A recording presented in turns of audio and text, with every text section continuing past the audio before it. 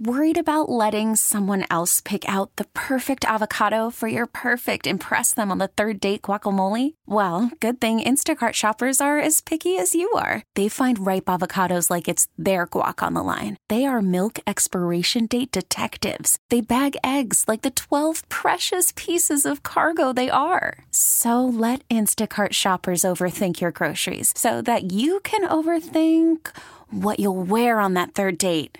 Download the Instacart app to get free delivery on your first 3 orders while supplies last. Minimum $10 per order. Additional terms apply. Presented by T-Mobile, the official wireless partner of Odyssey Sports. With an awesome network and great savings, there's never been a better time to join T-Mobile. Visit your neighborhood store to make the switch today. I wanted to ask you about Shane Gillis. I love Shane Gillis. His Netflix special is one of the most funny things that I've watched in a very, very long time. Yep. And now, of course, he's getting this mass appeal recognition and mainstream recognition. And Bud Light, who's trying to come back from the whole mess that they went through. Brilliant move.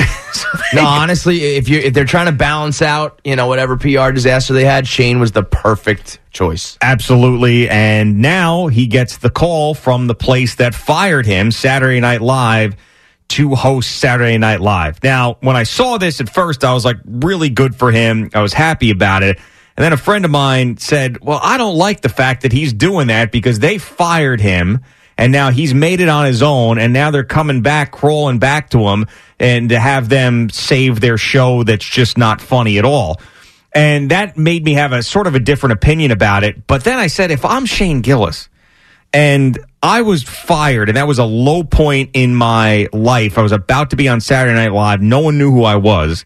And then my name is out there getting fired for these comments that were offensive to people. And now I've made it to the point where they're calling me to host. I couldn't turn that down. Yeah, I mean, it depends on how spiteful of a person are you, really, is what it comes down to. And do you like to burn bridges and blow things up? And because, I mean, what do you really gain from saying no?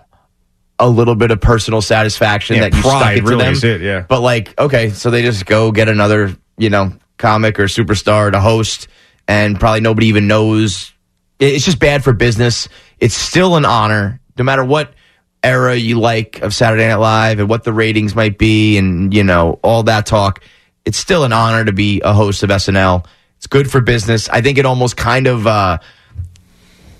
it's like the full, not that like Shane even needs this at this point because he's so successful, but it's like it came full circle. He fought through all of it, went through the fire, and now is like back in the mainstream. And I think if there's I'm sure there's still other clients, advertisers, entities that might still be like, well, wait a minute, I don't know, can we work with him? And it's like, well, if SNL is, then we're back on board too. So I think it's a smart business move. I think he's also just very funny. And it's going to be a great episode and very, good for his career. I also think I don't know anything more than like the regular average person, but I think SNL fired him under like kind of like we have to. Yeah. You know what I mean? Not like I don't think Lorne Michaels was like, get out of here, Gillis. I think he was probably like, the press is going crazy. We're NBC, we just can't do this. But, maybe we'll see you down the road. And he is certainly, I remember saying to him, like, this is going to be one of the best things that ever happened to you. And he's like, a lot of people have said that to me.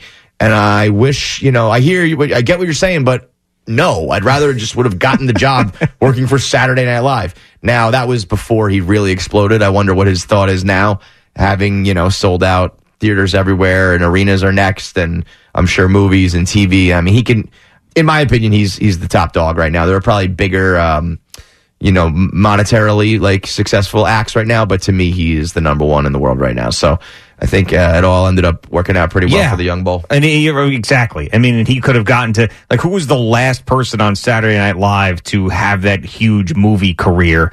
I mean, once you get pigeonholed in Saturday Night Live, I mean, chances are you're not doing stand-up and selling arenas out anymore. It's not the way that it works. Like the days of going Adam Sandler going from SNL to making $100 million on a movie are over. Well, you know what? It's also like, it's not an easy job, and there's easier avenues and quicker ways to really succeed. I feel like it used to be like you have to come through SNL if you really want to be the next big thing. And now it's like, I got a podcast, I got a TikTok, I got this or that. I don't need to, write and work 5, 6, 7 days a week, perform live, work under the rules of NBC, all that stuff. So, but I still think there's some prestige. There's still a reason why it's a big deal that Shane's hosting. Oh, yeah. There's still a reason why everyone's going to tune in. So no matter people being like, oh, I don't watch it anymore, or that show is not what it used to be, it still is, Rockefeller Center, New York City. NBC, yeah, I mean, you're standing on that stage. Yeah, it's iconic. My goodness. It's absolutely iconic. If you think about it, if you're a comic and, Eddie Murphy has stood there, George Carlin was the first one to do it. I mean, that's what I think is going through Shane's mind, not like, HR fired me 5 years ago. Like, who cares? Right. I know. Everybody's doing pretty good. Okay, picture this. It's Friday afternoon when a thought hits you. I can waste another weekend doing the same old whatever, or I can conquer it. I can hop into my all-new Hyundai Santa Fe and hit the road. Any road. The steeper, the better. Because my all-new Santa Fe is available with H-Track all-wheel drive, so I can hit the trail without a worry in the world. Heck, with 3 rows and best-in-class rear cargo space, I can pack the whole family in with all our gear. We've got available dual wireless charging for our phones, so we'll never lose touch with civilization, and we won't lose touch with the primordial power of Mother Earth. So which is it? Waste the weekend or do something a little more epic? And conquer it in the all-new Hyundai Santa Fe. Visit HyundaiUSA.com or call 562-314-4603 for more details. Hyundai, there's joy in every journey.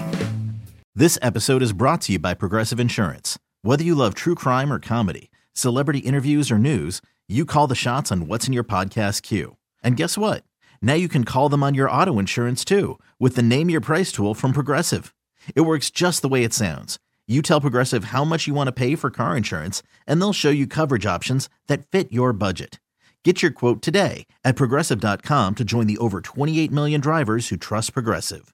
Progressive Casualty Insurance Company and Affiliates. Price and coverage match limited by state law. Hey everyone, Boomer Esiason here. The NFL draft is behind us and your favorite team is now gearing up for week number 1. The free Odyssey app puts you right in the middle of the pro football conversation with the biggest sports radio stations from across the country. The local voices who know your team the best, giving you their unfiltered takes on the current state of your squad. It's always football season right here on the free Odyssey app.